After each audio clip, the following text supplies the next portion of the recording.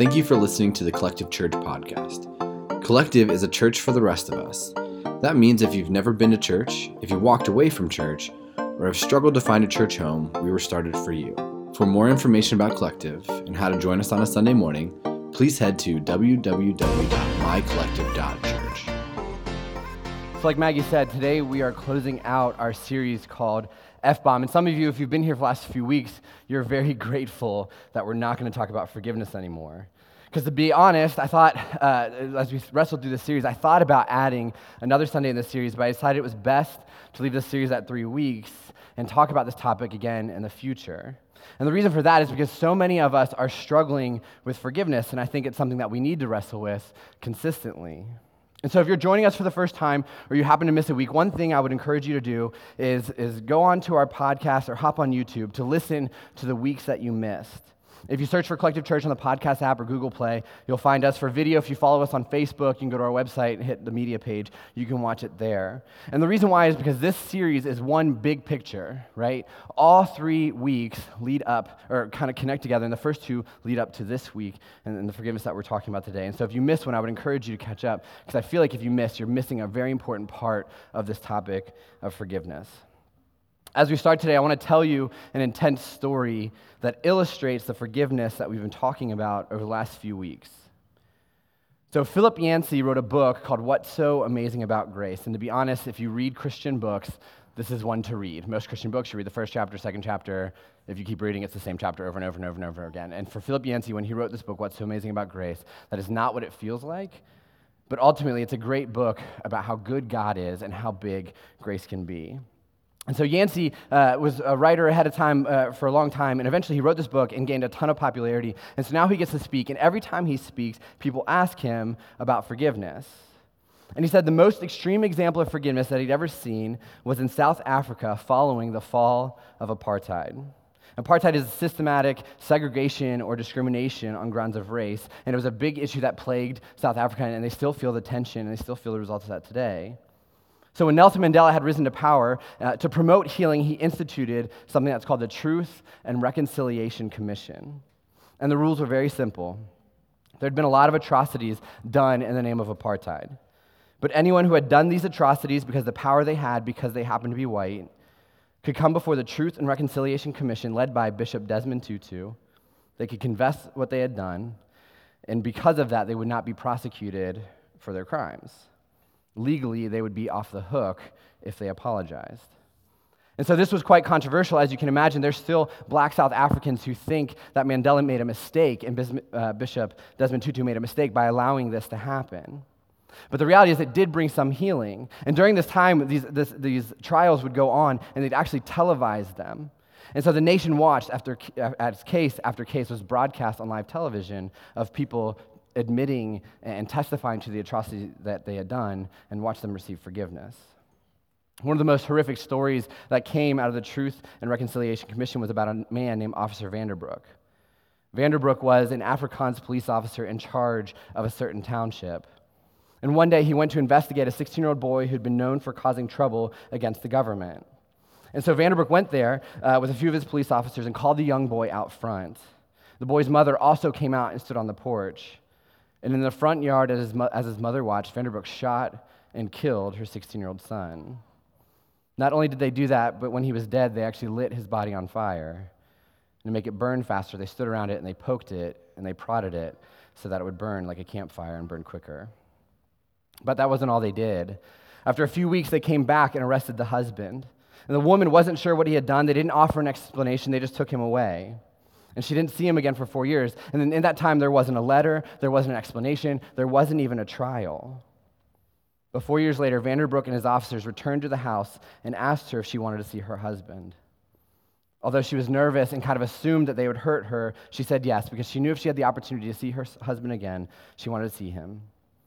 And she assumed he was dead, but she didn't care. She just wanted to see him one last time. So they put her in a car and they drove her to wherever he was being held, and he was alive. She started crying tears of joy because she never thought she would see him again. But then they grabbed her husband, they bound him up, and they lit him on fire, and they burned him to death in front of his wife. As you can imagine, the courtroom is completely silent as they listen to this detailed testimony. But Vanderbrook knew the rules and he knew what he had to do. And so he stood up and he said, "I'm very sorry. I beg your forgiveness." But part of the rules of the Truth and Reconciliation Commission was that the victim was actually given the opportunity to speak. And so this woman who was very old at this point walked up front. She looked Vanderbrook, the man who had taken everything from her child and her husband, and she said, "I have 3 things I want to say to you." She said, "First of all, I want you to tell me where you buried the remains of my husband and my son, because I'd like to give them a proper burial." And Vanderbrook nodded yes. She said, "Second, I want to forgive you." She said, "You don't deserve it, but God forgave me and I don't deserve it, so I want to give you the same forgiveness that he's given to me." She said, "Third, I'm an old woman, but I have a lot of love left to give. You took away the people that I love most. Would you be willing to come to my house one day a week so I could pour out some of the love I have left on you?" And you can imagine the courtroom is still completely silent. And then the silence was broken when someone from the back of the room started singing a song that was written a few hundred years ago by a slave trader who knew about forgiveness. They started singing Amazing Grace. So one person at the back of the room started singing Amazing Grace, how sweet the sound that saved a wretch like me. Everyone in the courtroom was overcome by the moment and joined in singing along. The only person that wasn't singing was Officer Vanderbrook. And the reason why is because he had fainted. He'd been so overcome by the event that he actually passed out. When Yancey tells this story, he says that he likes to think that Officer Vanderbrook was knocked unconscious by grace. And in this series, that's the kind of forgiveness that we've been talking about. It's the kind of forgiveness that we've been challenging our church to wrestle with. In week 1, we asked, what are the chains that you carry because of the things that other people have done to you? We talked about how the only way to get rid of those chains, the only way to be released from that bondage is to forgive those people. But the reality is, I think a lot of us, when we hear that and we struggle with that, and we think about our own brokenness and we think about our own pain, we struggle to actually think that we can do that. We say, "I can't do that. I wouldn't have done that if I was the woman in this story, because I'm facing similar situations that aren't even as extreme. They feel extreme for us, but they're not as extreme as that woman, and I can't forgive." And so what we've done over the last 2 weeks is that I've tried to give you the best arguments from the Bible and everyday life that explain how and why you should forgive. But what we're talking about today is the part that it all hangs on. Because the things that we have talked about, which forgiveness being releasing your right to retaliate, and forgiveness being releasing your hope for a better past, those are important, but you won't fully be able to forgive unless you have received forgiveness yourself. And that's what we're going to talk about today. And the scripture that we start with is in Colossians 3, and this is what it says. "Therefore, as God's chosen people, holy and dearly loved, clothe yourselves with compassion, kindness, humility, gentleness, and patience. Bear with each other and forgive one another if any of you has a grievance against someone. And over all these virtues put on love, which binds them all together in perfect unity. Let the peace of Christ rule in your hearts, since as members of one body you were called to peace, and be thankful." And I think when we read that, we recognize that that's a good way to live. I don't know many people who would say that they don't want compassion, or they don't want humility, or they don't want peace, or they don't want patience in their life, and that sounds great. But there's actually a phrase in the middle of this scripture that I cut out that all of it hangs on, and here's what it says. All of this matters because it says this. It says, "Forgive as the Lord forgave you." Forgive as the Lord forgave you. This is the linchpin. This is what this whole series and this whole topic of forgiveness hinges on. First 2 weeks, we talked about forgiveness, and I taught how the Bible teaches us to forgive because that's the best way to live. I said, even if you're an atheist or you're doubtful or you're a skeptic, you should still pursue forgiveness because you will feel peace because of that. But the Bible teaches us that we do that in light of the fact that God can forgive us. But the problem is, and the reason why a lot of people struggle with forgiveness, and the reason why there's tension in your hearts, and the problem is that a lot of you have never experienced that forgiveness in your own life. And a lot of you have actually never experienced that forgiveness when it comes to God because you've never actually asked God to forgive you for the things that have gone wrong in your life. And so we know God forgives everyone. God sent his son so that everyone could have the opportunity to spend eternity with him. But it's only given to those who actually call on Jesus' name and choose to accept it. Forgiveness is for everyone, but you still have to choose to be open and honest with yourself enough to take it. So I'm just going to be honest. My goal today is to convince you, if you are someone who has not started following Jesus, my goal today is to convince you to receive his forgiveness. I'm just going to tell you up front, that's exactly what my hope is today as we finish up this series. And so I want to very briefly and clearly explain to you the gospel. Gospel means good news. The good news is that Jesus came to die for our sin. So we know that we are sinners in need of grace. Sin is an archery term that actually means missing the mark. But we miss the mark because God teaches us through the Bible the best way to live, the best way to be in relationships, the best way to handle our money, the best way to deal with pain. But when we choose to walk outside of what God teaches, we miss the mark. We sin. And this sin comes from selfishness. I think if we're all being honest, we would say that we are selfish people. Throughout your whole life, you have chosen to do what is best for you. And that's what separates us from a holy God. In fact, it creates this chasm that we actually cannot cross. But the good news is that Jesus died to pay the penalty for you. Here's how the Bible explains it, Romans 3. But now God has shown us a way to be made right with him without keeping the requirements of the law. Now this is very important. Okay, when this starts, it is saying there is no to-do list that you can do to keep yourself and make yourself right with God. There is not a checklist. There's not a list of things that you have to do. In the Old Testament, there were things that God would tell his people, do these things, and this is how you are holy, but they fell short. And the reality is the Old Testament, the reason why it was set up that way is so we knew we would fall short. So we knew we'd have that tension. We knew we'd need a Savior, someone else who can bridge that gap for us.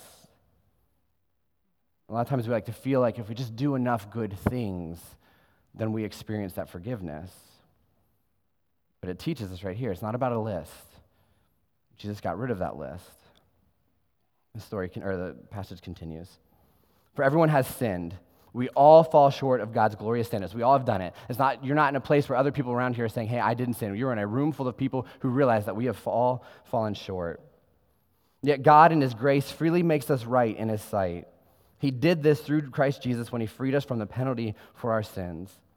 For God presented Jesus as a sacrifice for sin. People are made right with God when they believe that Jesus sacrificed his life, shedding his blood. We are made right with God by placing our faith in Jesus Christ. We are made right with God by placing our faith in Jesus Christ. And it finishes with this. It says, and he makes sinners right in his sight when they believe in Jesus. For a lot of you, this is what you have been looking for your whole life. This is the freedom that you've been hoping for. This is the peace that you've been longing for. Before my wife and I ever moved up to Frederick to start this church, we would pray every single night that people in this city would wake up the next morning feeling like something was off. We would pray that people would wake up longing for something more. We'd pray that somehow those people who felt that gap, who felt that something was missing in their life, would someday end up in this church so we could talk to them about the fact that we know that you feel empty, we know you have a desire for something more, and the answer is Jesus. And some of you are here today because of that feeling. You woke up this morning and you feel like something is missing, something is off. No matter what you do, you don't have peace, you don't have freedom. This is what you are looking for. But for many of you, there's some things that stand in the way. There's something stopping you from receiving the forgiveness that God offers. And I think there are two major things that stand in our way from totally accepting that forgiveness, not partially accepting it, but saying, I'm going to take all of this on, and I'm going to recognize that Jesus can forgive us. And both of these come from bad theology and bad teaching. There's a phrase that some of you cling to that's bad theology. And what this means is it doesn't actually jive with Jesus' teaching. It doesn't mix well, it doesn't go well with the way Jesus teaches and the way Jesus tells us peace will come. And this phrase doesn't work with God's teaching, but our world has taught us this phrase. So to no fault of your own, you have adopted it. But if you're being honest, you know that it holds you captive. It has you in bondage, and it's a lie from hell. And here it is. It's the idea that I can't forgive myself. I say it all the time. I just can't forgive myself. I'll hear people people I respect say it all the time. And they'll say, I know that God has forgiven me, but I can't forgive myself.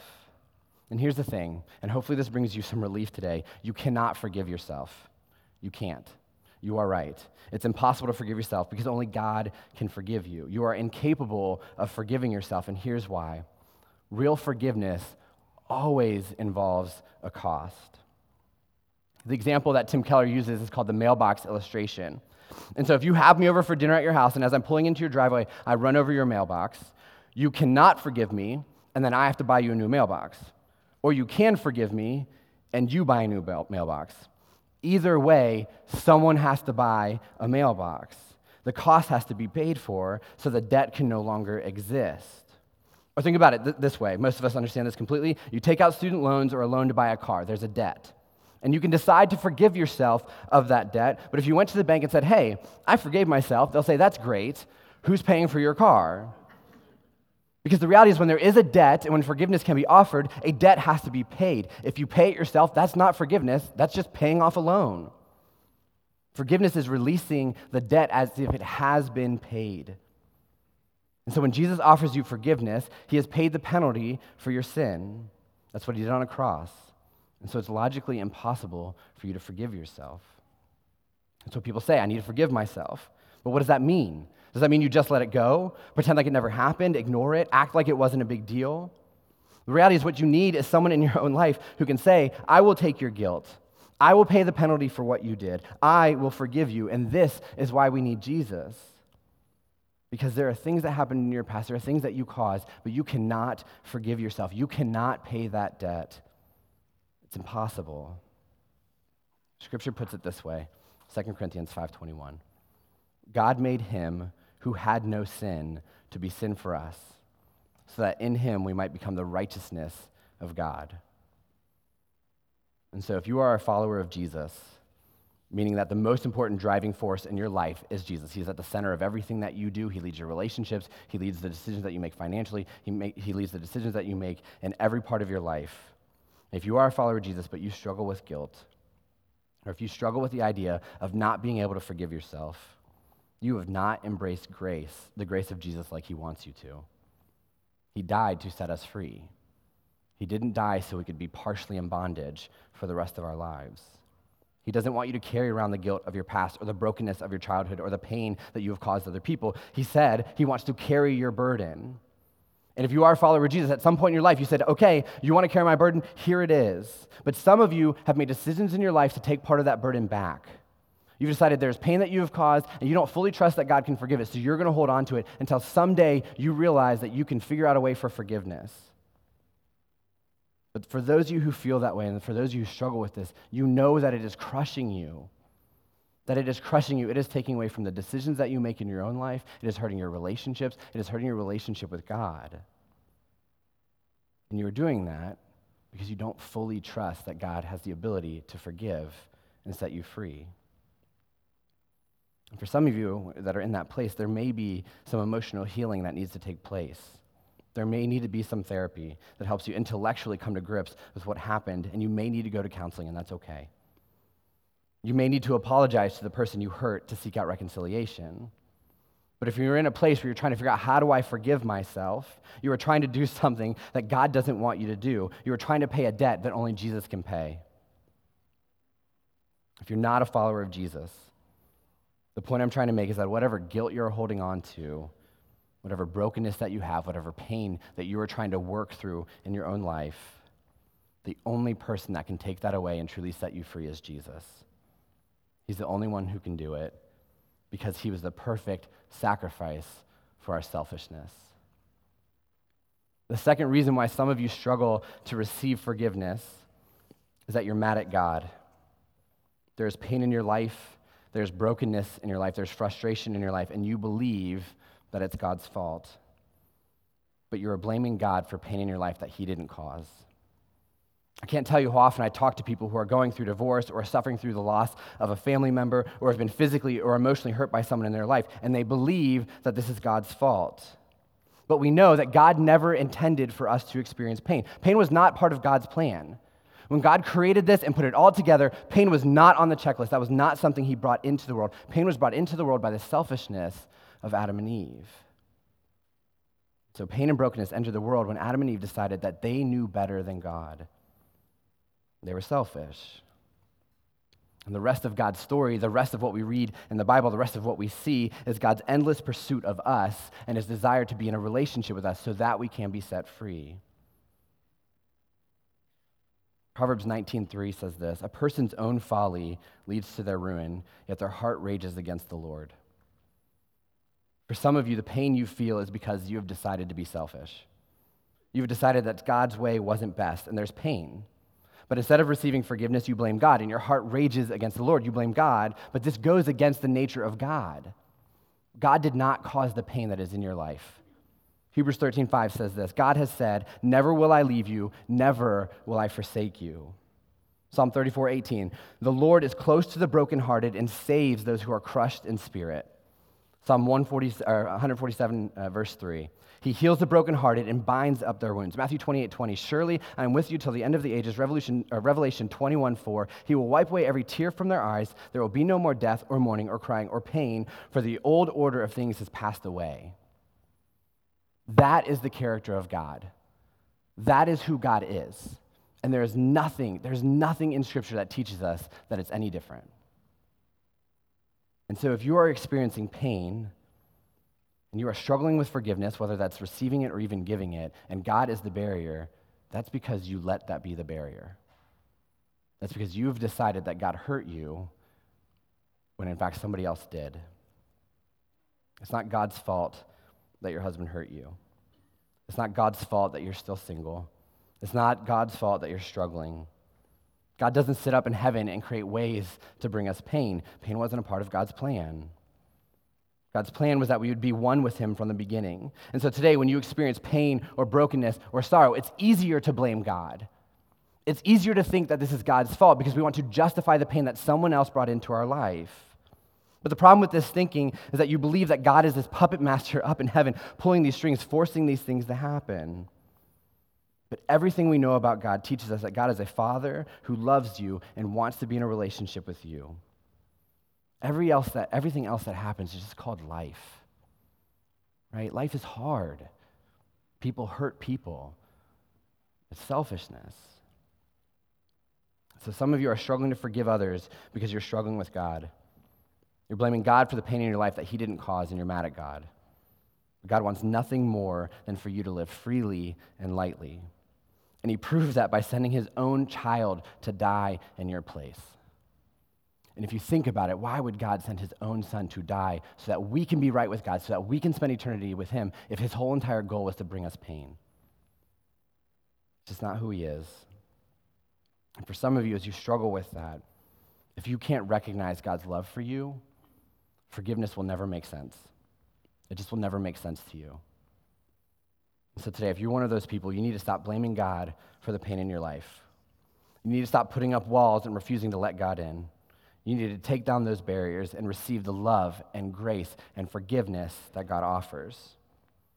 And here's how you do that. So for those of you who are in that place, this is what the Bible teaches us. The Bible says that the way you give your life to Jesus and receive this forgiveness is by repenting and being baptized. Repentance means to change your mind. And if you think about it, sin comes from selfishness. And so repentance is saying, I'm not the leader of my life anymore. I don't think I know what's best for me. Therefore, I'm going to change the way I do things. I'm going to put God first. Baptism is something that we celebrate all the time here. It's immersion in water, which represents the death of your old self and the raising up of your new self. And so if you want to obey what Scripture says, and if you want to obey what Jesus actually led the way in, we want you to take that step. If you are here and you've never given your life to Jesus, you've never received that forgiveness, my hope is that you take that step. I've been praying that you would take that step. We started this church to create space for people to take that step and experience that freedom and receive that forgiveness. And for some of you, you're in a place where you've loved Jesus for a long time and you're trying to follow him, but you've never actually taken the step of baptism and obeyed what Jesus taught and followed his lead. Jesus was baptized. It wasn't something that he commanded to us. It wasn't something he said, hey, you should do this, but I'm not doing it myself. Jesus set the tone in it and did it. So if you're one of those people, I want to challenge you to get baptized out of obedience. You say that you trust God, trust it all the way. And for those of you who are starting to feel uncomfortable, which I understand there's some of you right now that feel very uncomfortable, I know you're already thinking through the reasons why you don't want to take that step. You're already trying to figure out why you don't want to get baptized, why you don't want to receive that forgiveness, why you don't want to receive that peace. And here's the thing, you have excuses. And some of you will say that you're just too busy. What you're actually saying is Jesus isn't really a priority. Some of you will say that you're afraid of what other people will think. But what you're actually saying is that people's opinions or your own fears are bigger than what God's grace can be. And some of you will say you don't feel like you're good enough. If you say that, you're missing the point. None of us are good enough. That's why we need forgiveness. That's why we need grace. And some of you say you're just not ready. But the reality is you want to keep sinning. And you know that if you take this step, you're going to have to come face to face with the fact that you want to continue to meet girls online and sleep with them. Or you are afraid that you're going to have to come face to face with the fact that you have an addiction in your life that you can't get rid of. Or you're going to have to come face to face with the lies that you tell in order to inflate your own ego. And some of you are going to say that you're going to need some time to pray about it. This is my favorite thing that people say in the church. They say, I need to pray about this. This is one of the most ridiculous excuses I've ever heard in my life. You don't need to pray about what Scripture tells us to do. We know. God tells us. When you take that moment, you say, hey, I'm going to pray about this. God already told us what to do. You are choosing to ignore what God taught us in Scripture and decide on your own. Maybe God will change his mind. You don't have to pray about it. You don't have to pray about how to love people. Jesus teaches us that. You don't need to go home and think, I need to pray, God, how do I love people well? We have an example. You don't need to pray about forgiving people. So over the last 2 weeks, as you've wrestled with that and you've gone home and you've tried to figure out, like, God, do I need to forgive this person? The answer is yes. We know the answer is yes. But still, a lot of times we put up that barrier and think, oh, I'm going to talk to God. Maybe he'll tell me something different because I really don't want to do this. And you don't need to pray about baptism. But Scripture teaches us how to respond. If you need time to pray, you're acting as if God is going to tell you something different than what he taught us in Scripture. You're acting as if God's going to tell us something different than what he did in his own life. And so if you're looking for an excuse, you should stop. There is one excuse, though, that I think is valid. And I don't like that it's true. It's the one valid reason why you should not give your life to Jesus and receive the forgiveness that he offers. And the point of today is not for me to talk you into something. If I'm going to talk you into it, there's no power in that, and the decision needs to be yours. And so don't do it because I'm telling you to do it. Do it because you feel like that's the decision you need to make.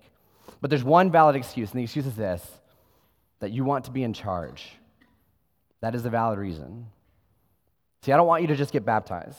There's no power in getting wet. The physical act of baptism represents a humble and repentant spirit that's going to let God wash you clean. And if sin is selfishness, in order to receive God's forgiveness, it requires you to give your life to him. But if you want to be in charge, you cannot give your life to him. You shouldn't. It won't work. But if you're one of those people, the question I want you to wrestle with is, how is being in charge working out for you? If you are doing okay ruling your own universe, and you have hope and peace and eternal security, and you are taken care of and you have purpose, then go for it. Keep being in charge. But when you reach a place where you need hope beyond yourself, where you can't do it anymore, where the relationships around you need grace bigger than what you can manufacture and than what you can give, the answer is to give up and give your life to Jesus. This is why I think Jesus instituted baptism. It's humbling. And let's be honest, it's weird. There's nothing else like that in life where you're dunked in water for any reason. And it's bizarre. But it's also brilliant because to follow Jesus means humbling yourself for the rest of your life. And if you can't do it in heated water, in a safe environment with a ton of people cheering you on, how are you going to walk out those doors when people are actually against you? Over the next few years, until the woman passed away, Officer Vanderbrook would come once a week just as he promised. And there was still pain. There was still remorse. But there was forgiveness. So what would it take for you to forgive people that have hurt you? What would it take for you to let them into your house and show them that forgiveness? The only way that the woman in this story could actually offer forgiveness and mean it is because she herself had experienced forgiveness that she didn't deserve. It's because she herself had experienced that freedom that Jesus offers, that she herself knew that God calls us to forgive as he has forgiven. Don't you want that? Don't you want to feel that? Don't you want to offer that to other people? Don't you want to be free? So what I want you to do right now is, as you guys came in today, there were connection cards on your seat. I want you to take that out, and I want you to hold on to it. And if you grab that connection card, on it you'll see that there's a box that says baptism. And this is the beginning of a conversation.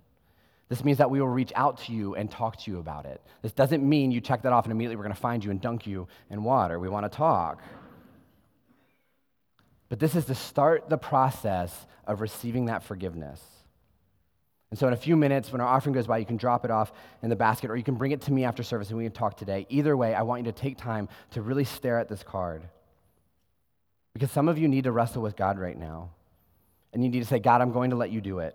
And some of you need to just give up. You've been fighting God for so long. You put up these barriers. You're blaming him for things that he didn't cause. And you're trying to forgive yourself. And God's saying, no, I can do that for you.